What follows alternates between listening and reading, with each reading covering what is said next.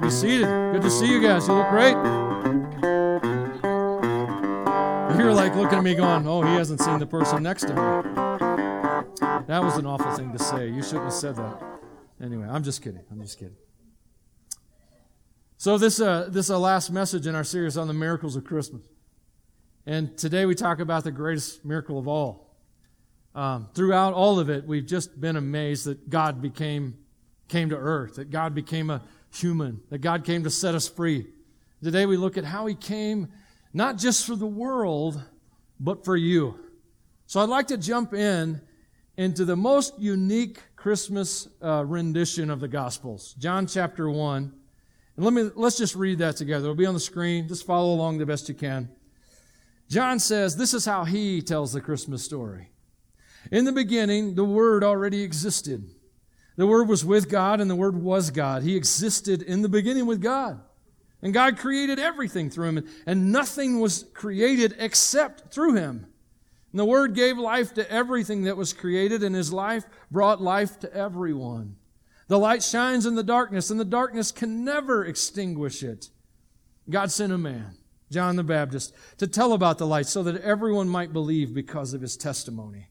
John himself was not the light. He was simply a witness to tell about the light. The one who is the true light, who gives light to everyone, was coming into the world. And He came into the world He created. And the world didn't recognize Him. He came to His own people, and even they rejected Him. But to all who believed Him and accepted Him, He gave the right to become children of God. They are reborn. Not with a physical birth resulting from human passion or plan, but a birth that comes from God. So the Word became human and made His home among us. He was full of unfailing love and faithfulness. We have seen His glory, the glory of the Father's one and only Son. John testified about Him when he shouted to the crowds, "This is the one I was talking about when I said, 'Someone is coming after me, who is far greater than I am, for He existed long before me.' From His abundance we have all received one gracious blessing after another. For the law was given through Moses, but God's unfailing love or grace and faithfulness or truth came through Jesus Christ. No one has ever seen God, but the unique one, who is Himself God, is near to the Father's heart. He has revealed God to us." Amen. That's God's Word, man. That's solid. John 1 through 18 is the basis for this entire series. So, although we don't always read entire texts today, I thought it was appropriate to make sure you heard the Christmas story from a more cosmic perspective, an eternal one. And that's what John 1 through 18 is. It's John seeing things in a larger way. You know, this time of year is a good time of year for a lot of things. And one of the things it's a great time of the year for is to realize that you and I need help. Can you agree with that? Need help? How many men are in the house? If you're a man, just go, ugh, like that there. Ugh. Are you done with your Christmas shopping?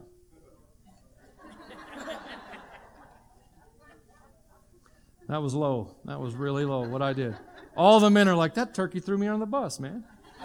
That's exactly how you should feel. There's a lot of things in life I'm good at, but it's not gift giving. In fact, I asked my wife last night, I said, "Listen, honey, tomorrow I need to tell them about my gift giving, and I need you to tell me some of the terrible gifts I've given you." And she goes, "I can't remember any." She's good. 32 years of marriage, that lady's amazing. I'm just saying. She's put up with a lot of suffering. I'm just not. When it comes to gifts, like, I need help, man. I don't know what it is. There's something about gifts I don't understand. I mean, are there any gift givers in here? I know some of you are gift givers. I know it personally. Some of you are gift givers. And so my wife is. In fact, here's how it works at our house. This is so awful. This is how it works. Christy takes care of gifts for everybody else, and I take care of Christy. And here's how this goes every year. Everyone else gets amazing gifts. Christy gets lousy gifts. So, anyway, it's just how it goes. But So that's one of those things. I need help. I'm not good. I don't understand what gifts communicate. To me, I get a gift. It's a gift. It's there. I love you. I think about this woman more than anybody else in the world, and I still can't buy her a decent gift. But nonetheless, when it comes to Christmas, you got to remember, we needed help. God coming to earth, that's an extreme solution. You understand that, right? And that's something you really need to wrap your head around as we talk about Jesus coming and the Christmas story a bit today. God becoming human is the most radical and extreme thing you could possibly imagine. It's beyond anything you could ever hope to understand how far outside the bounds this is. And so this is a miracle that God would come to earth, become human, become His creation. It's so great. It's difficult to comprehend what is exactly going on in the Christmas story. And so today, that's our task, is to climb into this story a little bit, pull some things out of it to see it for what it is. You got to admit, the story itself is a bit strange. I mean, if you really think about it. Now, of course, we have our Americanized Western view of the Christmas story, and probably in the average mind, maybe not all's, but in the average mind, the Christmas story is some beautiful, calm, peaceful mental image for you. You see that dark, starry night with that single star perfectly placed in the sky over this half of a barn.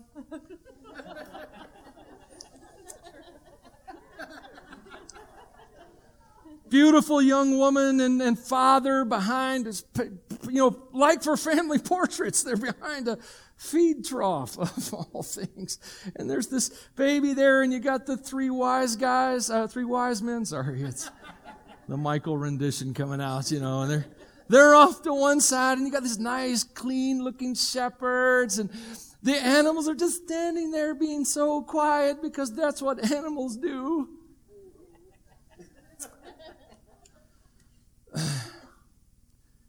But then you begin to set that Christmas image in reality.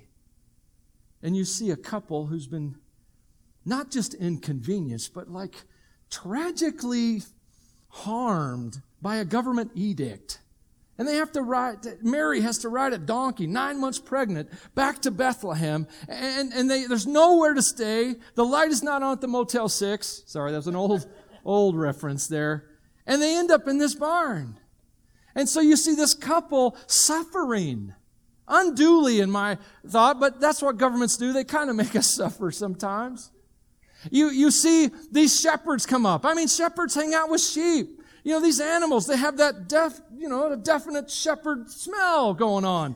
Running into a barn, smelling very similar to the animals in the barn, And just rough. I mean, I don't know if you've known many shepherds. I've known a few. Everyone I've known is a little bit crusty. No. I don't want him to hurt me, but I mean, they're here right now. Anyway, you got these rich wise men, kings from Babylon, that show up and are there in this intimidating display. I mean, you see the three in the Nativity, but there were so many of them that the city of Jerusalem is shaken by their presence. There was a small army with these guys, maybe a medium-sized army with these guys when they show up.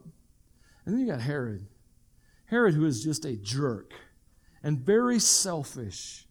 And by the end of the real Christmas story, which was really about 2 years long, at the end of that story, you have this poor couple running for their lives, carrying Jesus away to Egypt, and Herod raiding the city and killing all the children, all the boys under 2 years of age. This beautiful, glorious, peaceful image that we have of a silent night was actually set in the midst of chaos, hate, anger, and murder.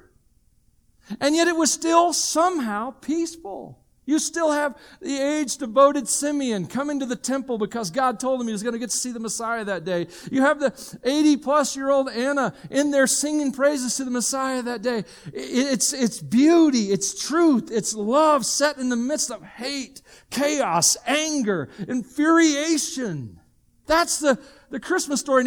And if your understanding of this story doesn't transcend all of those things, you don't get it. You don't get the chaos of it, the power of it, and the true beauty of it.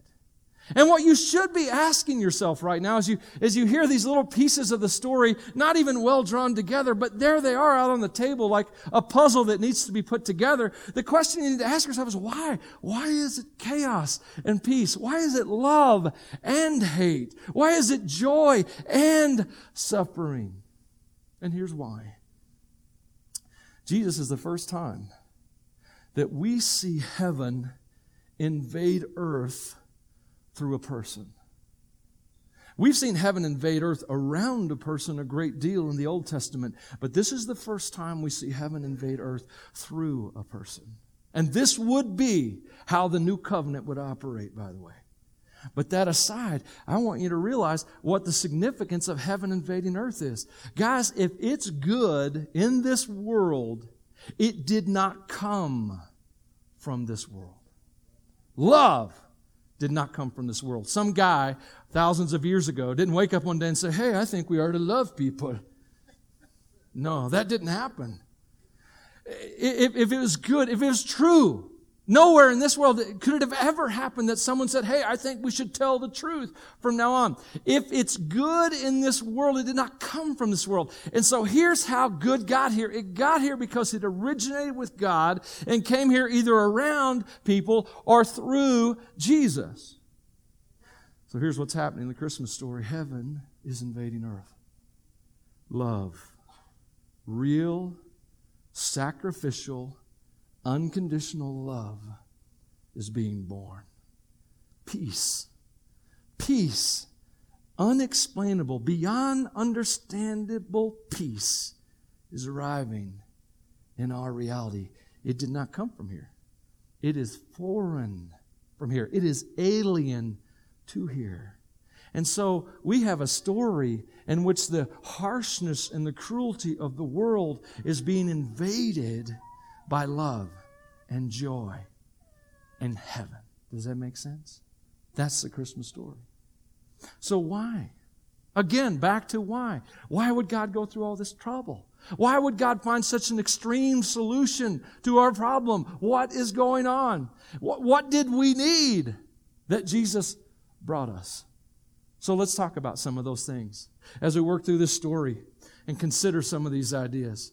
Jesus first brought us a few things, and one of the things He brought us was truth. And I would argue, and I would at least win in my own mind, maybe not yours, but I would argue that before Jesus and without God, there is no truth in the world. And you're like, well, what does that matter? I think that's one of the most incredibly relevant things today than ever. We live in the age of false news. I had never even heard that term till like 2016.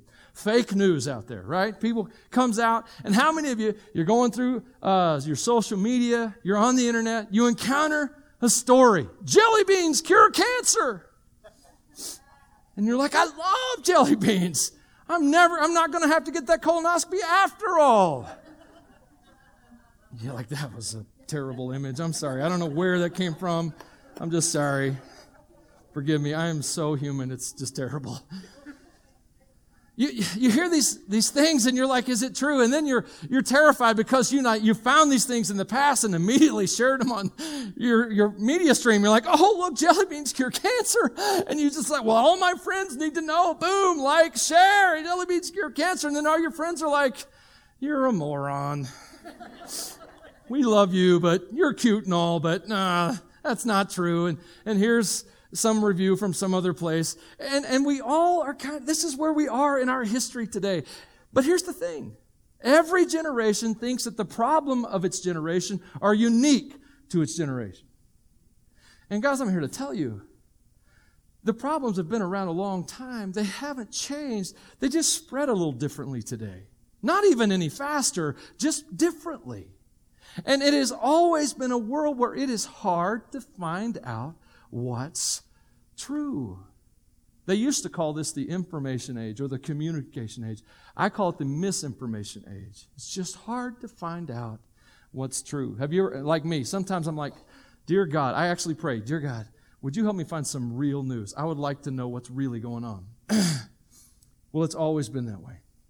The Bible says in John 18, Jesus is on trial and about to get crucified. And he's standing before Pilate. And Pilate says to Jesus, so, you're a king. And Jesus responded, you say I'm a king. Actually, I was born and came into the world to testify to the truth. All who love the truth recognize that what I say is true. And look at Pilate's response. What is truth? You see, 2,000 years ago, people didn't know what the truth was then either. This isn't a new thing. But that's the great news about the Christmas story. This is part of the miracle. Jesus came to tell us the truth. Now, parts of the truth aren't going to be very comforting to you because He came to tell us the truth, one, about ourselves. And that's not something we actually want to know. It's true. Because, here's what we like to think.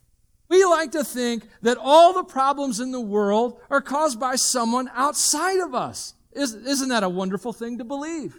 The government is causing all my problems. The city council is causing all my problems. The IRS is causing all my problems. Jason Peak is causing all my problems. Be nice to blame it on somebody, right?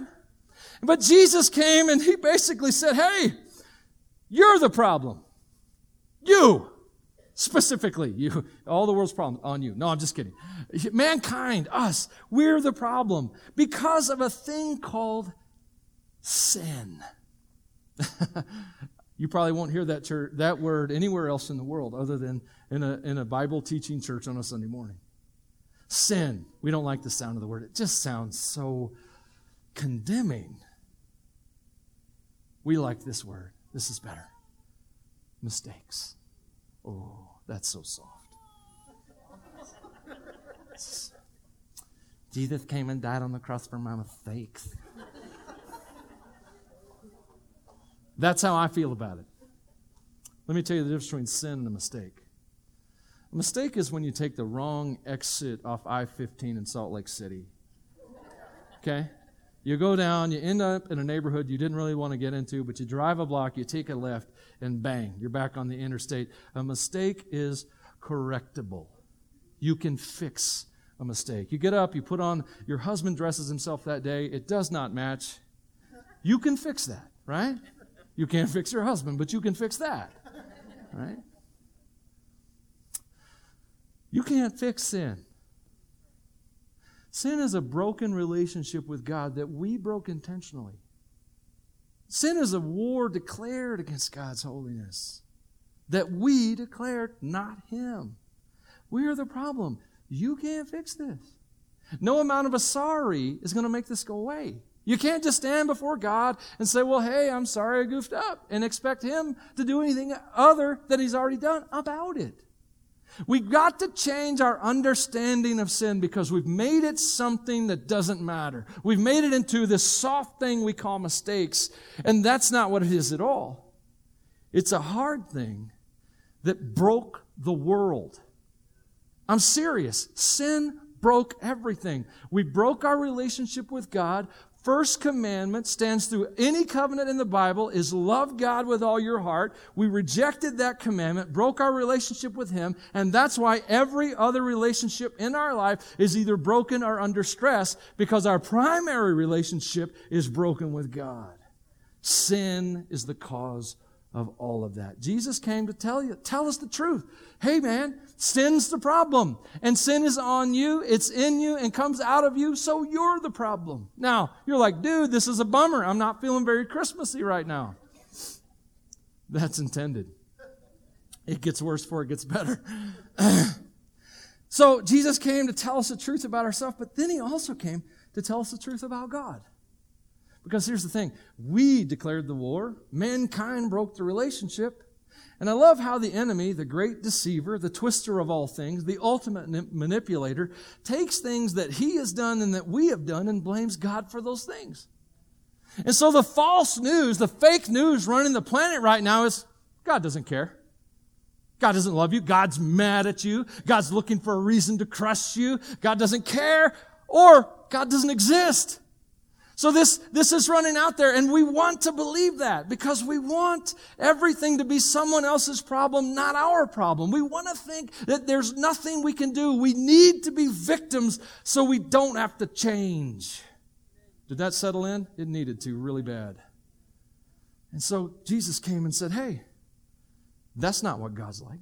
Here's what God's like. So Jesus came, born as a child, as a baby, comes in the world and lives this amazing life, and he reaches out and he touches people and he teaches people and he corrects people and he's gentle with people and he heals people and raises people from the dead and loves on people. And every act, every day, what Jesus is saying through his ministry and his life is this.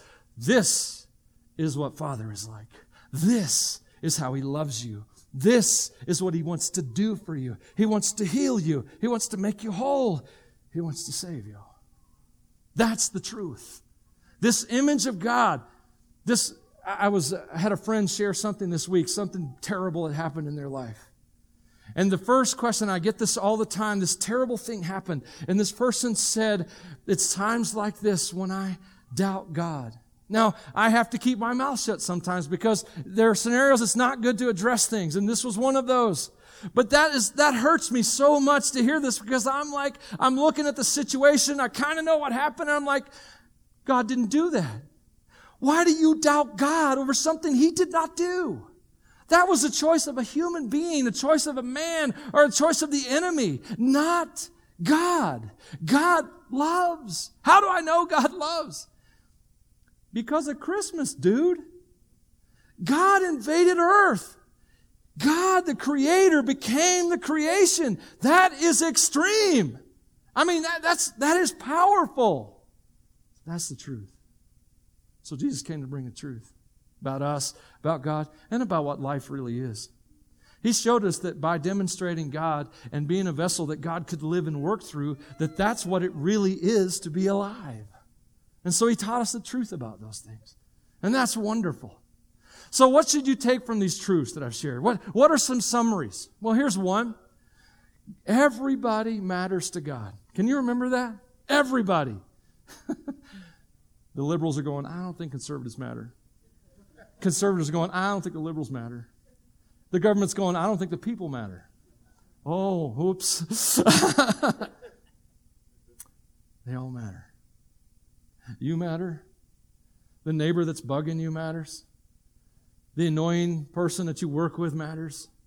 The person in prison matters. The homeless guy matters. The mom who's totally goofed up and lost her kids matters. Everybody matters to God. Everyone. You will never see a face on this planet that Jesus did not come to earth and die for. You will never meet that face. Amen? Amen? Everyone matters, and you matter to God. He cares. I don't know how he puts up with me, but some days I'm proud, and I don't know how he puts up with you. Right? Come on, let's be honest. I don't know how God puts up with me, but he loves me, and I matter to him.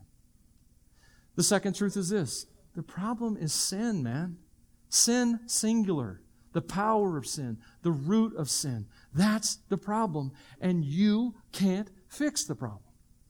You can't fix it. Okay? So yeah, you matter, but there's a big problem. Our sins have come between us and God. The Bible says in Isaiah 59, it says, listen, the Lord's arm's not too weak to save you, nor his ear too deaf to hear your call. It's your sins that have cut you off from God. Because of your sins, he has turned away and will not listen to you anymore. Sins are the issue. But you know what?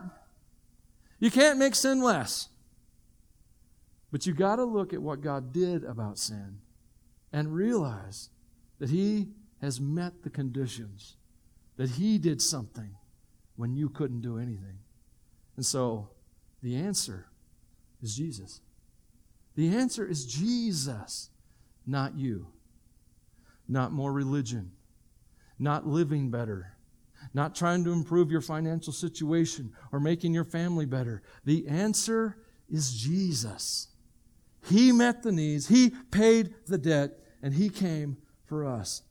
So, Jesus came to bring us the truth. So that's the first thing I want to talk about. He brought the truth. Next thing he brought us, salvation. Because Jesus, being the answer, he moves into another concept, an idea of being saved. And I think it's a wonderful idea. Do you like the idea of being saved? How many of you would like to be saved from the Christmas you got going on right now? Just kidding. Husbands are shushing me. Stop it. Stop. Don't talk anymore. Okay, guys, I look in the world around me, and I have a great life. I enjoy wonderful things. But I have to admit that the world I live in is kind of a terrible place. That awful things happen here. And some of those things I don't understand. I don't understand how they could exist. How can a child or even a family in the United States of America go hungry through Christmas or any time of the year? How can that happen? How can someone in this wonderful nation escape justice just because they have money or are powerful or are clever? How can that happen? How is it that I live in a world, not just a country, but how is it that I live in a world where every unborn child doesn't at least get the inalienable right to be born? How is that a thing? You know what I'm talking about? And one more.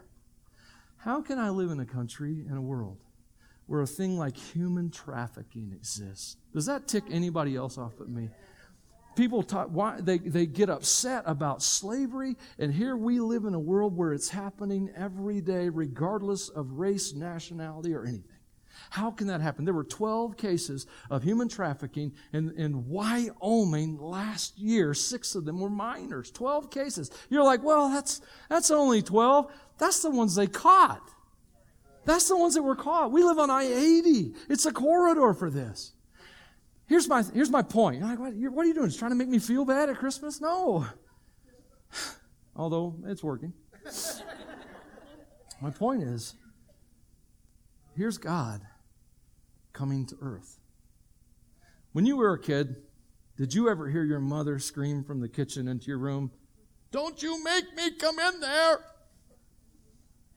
Or my personal favorite, "Don't you make me stop the car." My dad never stopped the car. He would just drive, swing at you, weave. It was all fine. I was a kid in the 70s. Most terrible noise ever, a belt coming out of its loop. Now, I know today that's considered child abuse, but back then it was prevention for attention deficit disorder.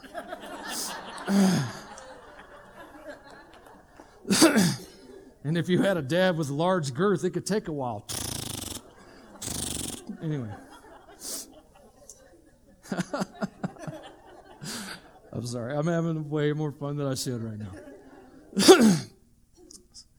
So I saw that billboard, where, "Don't make me come down there, God," somewhere. And I realized God did come. He walked in the room. He stepped up to the place where the gavel sits, whatever. He walked in. But he did not judge us. He did not rip his belt out of the loops. He did not drop the gavel. You understand that, right? God did come. This has already happened. And what did he do? Did he come and judge us? Did he come and terrify us?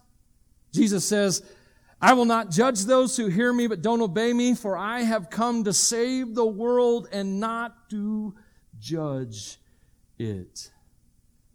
Wow. Man, we deserve it. We deserve the spanking or sent to our rooms or whatever. But God came. Jesus came to save. Now, it's a great idea. But right now, in your mind, it's still kind of out there. So let's bring it in here. Because Jesus came to save the world, yes, but he also came to save you. Now, you may be sitting there going, I don't know that I need saved. Good. It fits right into the sermon. It's like I wrote it there. Let's say, Christmas is in a few days. Let's say that you are expecting guests to come over and, excuse me, and you get your house ready. You know, you clean it up. Guys, you fix things, do whatever your wife tells you to get it ready. I mean, not that you can't do it on your own, but it's safer if you do what she says. And I mean, you're within a couple hours of, people coming over. And they're not just annoying family. They're people you actually like, that kind of get together. You're like, we've never done that at Christmas before. But I'm just saying, it could happen, And And these people are coming over and your house is ready and it's spotless and clean. The food's ready. It's got that nice smell as everything, it's wafting through the air. And there's a knock at your front door. And you go to the front door and you open it up because it's too early for your guests to arrive. And standing at your front door is this unkempt, disheveled, homeless person. And they are filthy from head to toe and their hair is matted down and you can smell them through the door. And they're muddy because they've been laying down on sidewalks and in the gutter and stuff's just dripping off of them. And they come to your door and they say to you through the door, say, hey, I'm really tired of being homeless and I've decided I'm going to live with you. How would that go? You're like, boom. Anyway, so. Okay. Like, what does that have to do with anything? The average person, that they're going to clock through this life and one day get to their death. And their plan is that because I've never met a person who didn't want to go to heaven when they died. And their plan is to do life however they see fit, get through their funeral, and then stand at the gates of heaven. But here's the thing. Heaven is perfect. There's no sorrow in heaven. There's no shame in heaven. There's no guilt. There's no sin. There's no mistakes. There's no pain. There's no grief. There's no tears. Heaven is perfect in every possible way. And the average American or Westerner today thinks they're going to walk out of this filthy, broken life with their filthy, broken heart, living in their filthy, messed up sins and mistakes, and stand at the door of heaven just like that homeless person going, well, I can't live anymore, so I just want to live here. What happens to heaven if God starts letting people in like you? People who are broken, who are grieving, who are filled with pain and sorrow. Are you with me? Do you understand the gravity of this situation? This is why we need saved. You can't clean yourself up for that. You don't have the means for it. You can't make your broken heart whole again. You don't even know how that stuff works. You can't clean all the things that are wrong out of your life. You can't stop grieving. You can't just push the sorrow out of your own heart. You can't just stop the pain. None of those things do you have the power within you to fix. You can't do this. You need saved. Amen? So, Jesus, the only unbroken person who ever lived, the only sinless person who ever lived, the only perfect person who ever lived, the only human being to ever exist who did not owe the wages of sin, which is death. Romans 6:23. The only one. And yet he did die. We know, historically proven fact, we know that he died on a cross. We know also through the record of over 500 witnesses that 3 days after he was crucified, he rose from the dead. Jesus Christ came. We couldn't fix ourselves. He was the only unbroken one, and he was broken on our behalf so that we could be made whole. He's the only answer. He's the one who saves. Does that make sense? You with me? That's why Peter said in Acts 4, there is salvation in no one else. God has given no other name under heaven by which we must be saved. I need saved. It's a hard thing to admit, but I need saved. I need the truth, and Jesus brought it. I need salvation, and Jesus was it. And then I also need to live. Jesus brought life. You see, most people, their approach to religion is very afterlife oriented, very investing in now to secure some kind of future. So that's what most religions are. You do stuff now, and then later you're saved. It matters after you die. But that's not the way real Christianity is. Yeah, fake Christianity is that way, but that's like fake news.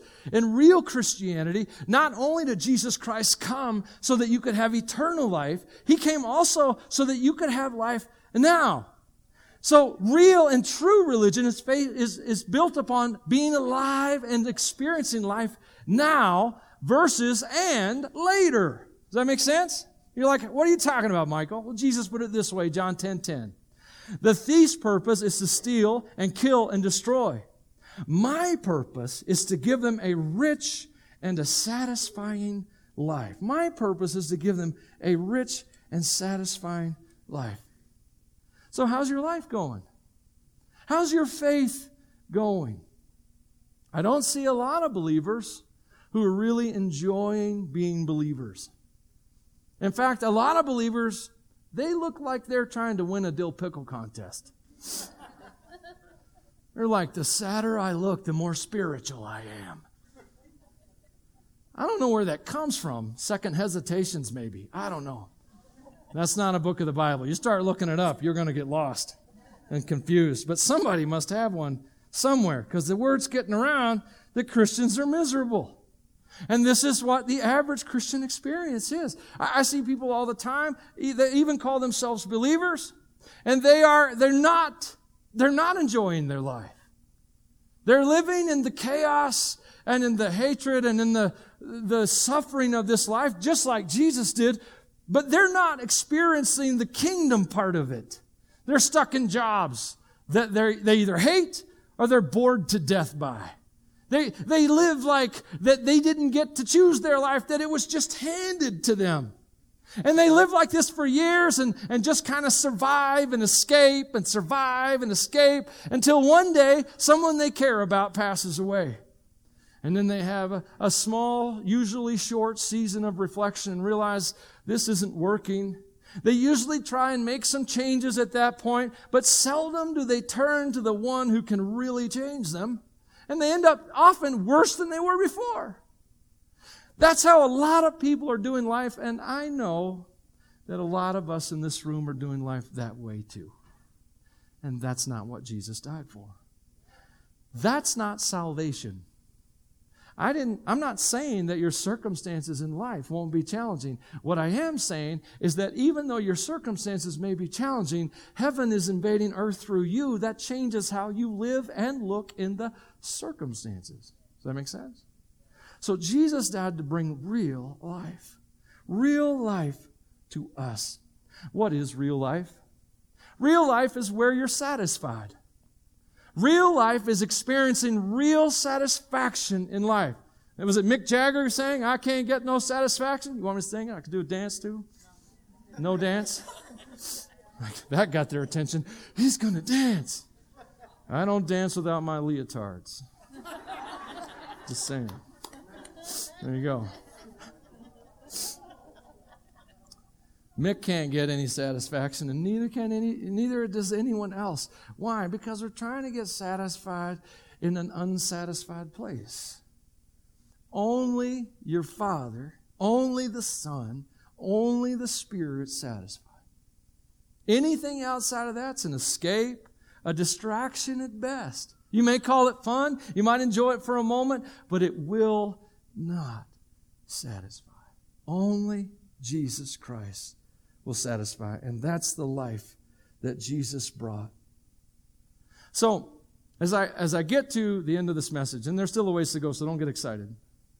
But I get to the end of this message. We talked about truth that's here because Jesus brought it. Salvation that's here because Jesus brought it. And life that's possible because Jesus made it so. I got to ask you a question. Are you alive? Are you saved? Have you found the truth? It's okay to be on a journey. It's okay to have questions. In fact, we encourage that. We are not afraid of questions of the ordinary faith because our God is so big, He answers all of them. Okay? And you as a Christian never have to fear honest questions of your faith. The enemy makes you afraid so that you won't answer them. But if you will give God a minute, He will give you an answer every time. But the point that I'm trying to drive home today is, what are you going to do with this? Some of you in this room have not hit your defining moment. You haven't hit that place in your life where you drew a line in the sand and you said, you know what? I'm going to follow Christ. I want Christ to be the Lord of my life. I surrender to Him. And that's what today is about. That's what Christmas is about. Here's this God who's gone to these incredibly extreme measures to save you. The greatest tragedy of any life is not that it ends in some horrible way, but that it ends without a soul acknowledging Jesus Christ as their Lord and Savior. That's a tragedy. I promise you, you acknowledge Jesus Christ, your Lord and Savior, you surrender to Him as the King of your life, death will not be a problem. Promise, that's true. He says, anyone believes in me will never see death. I love that promise. I share it all the time. That means that when I get to the point in my life that Michael dies and I come up on that big, scary death's door, that as it creaks open, that the light of Christ and His face will be there waiting for me. I ain't scared. Okay? Amen? But for that to be a comfort in your life, you must surrender to Jesus Christ as your Lord and Savior. You must trust Him to save you, that what He did will save you. You must do this. And if you need time and you have questions, I'm here for you. Pastor Michael, Pastor Steve, several in the leadership are here for you to help answer those. But if you're also sitting here this morning and go, dude, what am I waiting for? That's who I want to talk to for a minute. Okay? I want to challenge you to stop being your own God. I want to challenge you to get rid of that line in your life where your heart says, I do what I want. I want to challenge you to strike that through. Cast it out of your heart. And I want to challenge you to surrender to Jesus Christ, the God who became a baby, lived an incredibly normal, ordinary, and then powerful life, died and rose again for you. I want to challenge you to surrender to the King of Kings. But I want to warn you first. And I tell you what, I also want to say to you guys who have had the defining moment, but no one warned you, so I'm going to warn you now. It's too late, but here it is. Surrendering to Christ will change your life. That means you don't walk out of here surrendered to Christ and do what you would have done on your own before again. You walk out of this place surrendered with Him on the throne of your life. I'll tell you some things it means practically. Practically, here's some things it means. First of all, it means this. You get baptized. Now you're sitting there going, what does getting dunked in water, almost drowned by a big guy, what does that do? First of all, baptisms are so much cooler when you get to resurrect someone at the end. Just kidding. That's not true. I mean, it is true, but I've never done that. So, first, you get baptized. Why? Well, Jesus said so, and He's the boss right now. This is your first step that says Jesus is Lord. You can say Jesus is Lord of your life and it not really mean anything. Baptism is the first step that says Jesus is Lord of my life. He said to get baptized, so that's what I'm going to do. I'm going to get baptized. Does that make sense? It also makes a public statement. It says, now I live for Christ. Old me washes down the river, and new me lives for Jesus. So baptism is so important. Next thing you do, these are practical things. They're kind of like crutches to get you walking in the Christian life. They're not in and of themselves powerful, but what they can do for you is powerful. The second thing you do is you start reading the Bible. Read the Bible. You're like, why? That thing is hard to read. Well, some of the more modern translations are a little easier to read. That's why I use the NLT. But the main thing you need from the Bible is to hear from God. There's a passage in Hebrews that says, do not ignore God who is speaking to you. Okay? So God has stuff to say to you every day. He is just from heaven, sending His word to you. So get in the word so that you can hear what God has to say. Then devote yourself to prayer. Why? Because believe it or not, there's a lot of things in life you don't know. I know that's hard to believe if you're young, but every year you'll realize it more and more. I'm dumb. I don't know anything. And so, yeah, that's wisdom when you don't know anything. So, I'm not going to get lost. Lord, help me stay on point here. All right. Devote yourself to prayer. That way you're in connection with the throne room, with mission control. And God can direct you and even keep you from things that you don't even know are a danger to you. Another thing, share your faith. Share your faith. Why, Michael? I mean, isn't faith a private thing? If you discovered the cure for cancer tomorrow morning in your reading time, would you just write it in your journal, close it up, stick it in the drawer, and go about your day? No. You would let every soul you could find know that you'd found the cure for the scourge of modern society. Well, Jesus is the cure for the worst problem eternity has ever known, sin. He's the cure for it. If you can keep that silent, you have no idea what you have found. That's why you need to share your faith. You also need to start expecting God to do impossible stuff. I'm a little tired of Christians not believing in miracles anymore. It annoys me, all right? Why? Have you read the book of Acts? It's freaky in there. It's like there's times I'm like, what are you doing? I mean, there's a passage where Paul is passing out napkins to heal people. There you go. I don't think that's how it went, but it's funny. God of Acts, God of Rock Springs 2019, same God. God hasn't changed. His people have changed, but not God. And so as a Christian, you have access to heaven now, and miracles, and the impossible, and things can change. So we need to stop thinking that things are impossible because nothing is with God. And the last thing, and this is the toughest one, I think. You need to realize that it is normal for Christians to suffer. It is normal for Christians to suffer.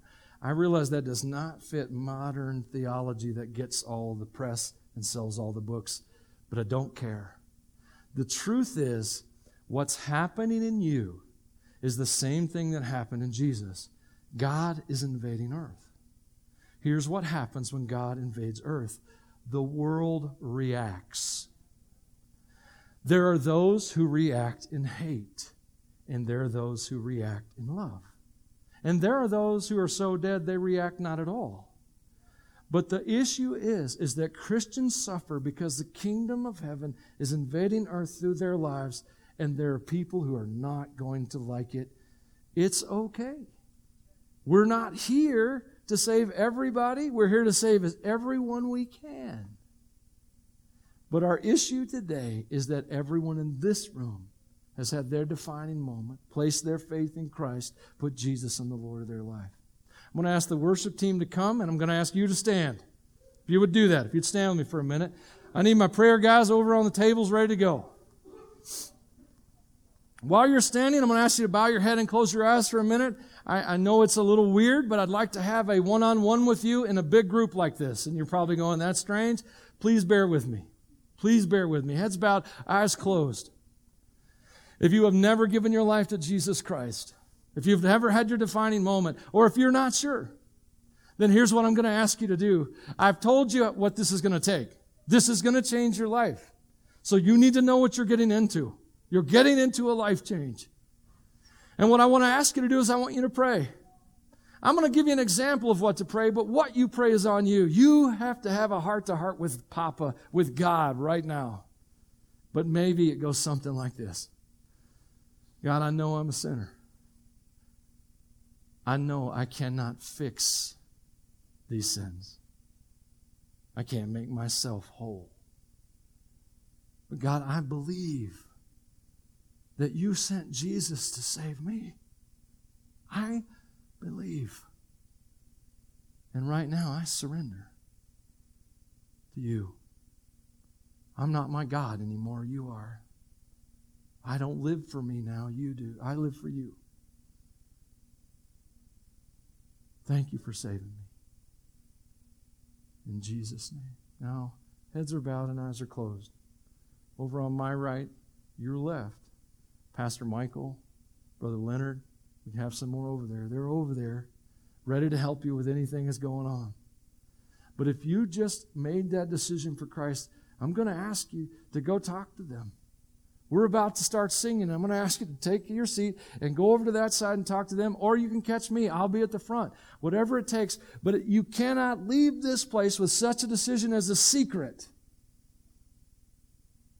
So I pray you prayed, trusted Christ, and you will go talk to someone before you leave today. This is of utmost importance. Now, you Christians in the room, I love you too. You're not getting left out. This is about surrender. And we can all lose our way and try and climb back on the throne of our own hearts. And if that's what's going on in your life right now, you probably already know what to do. Father, thank you. Thank you that you're a God who saves. Thank you, Lord, that of all the things that you could have done, you came to save us.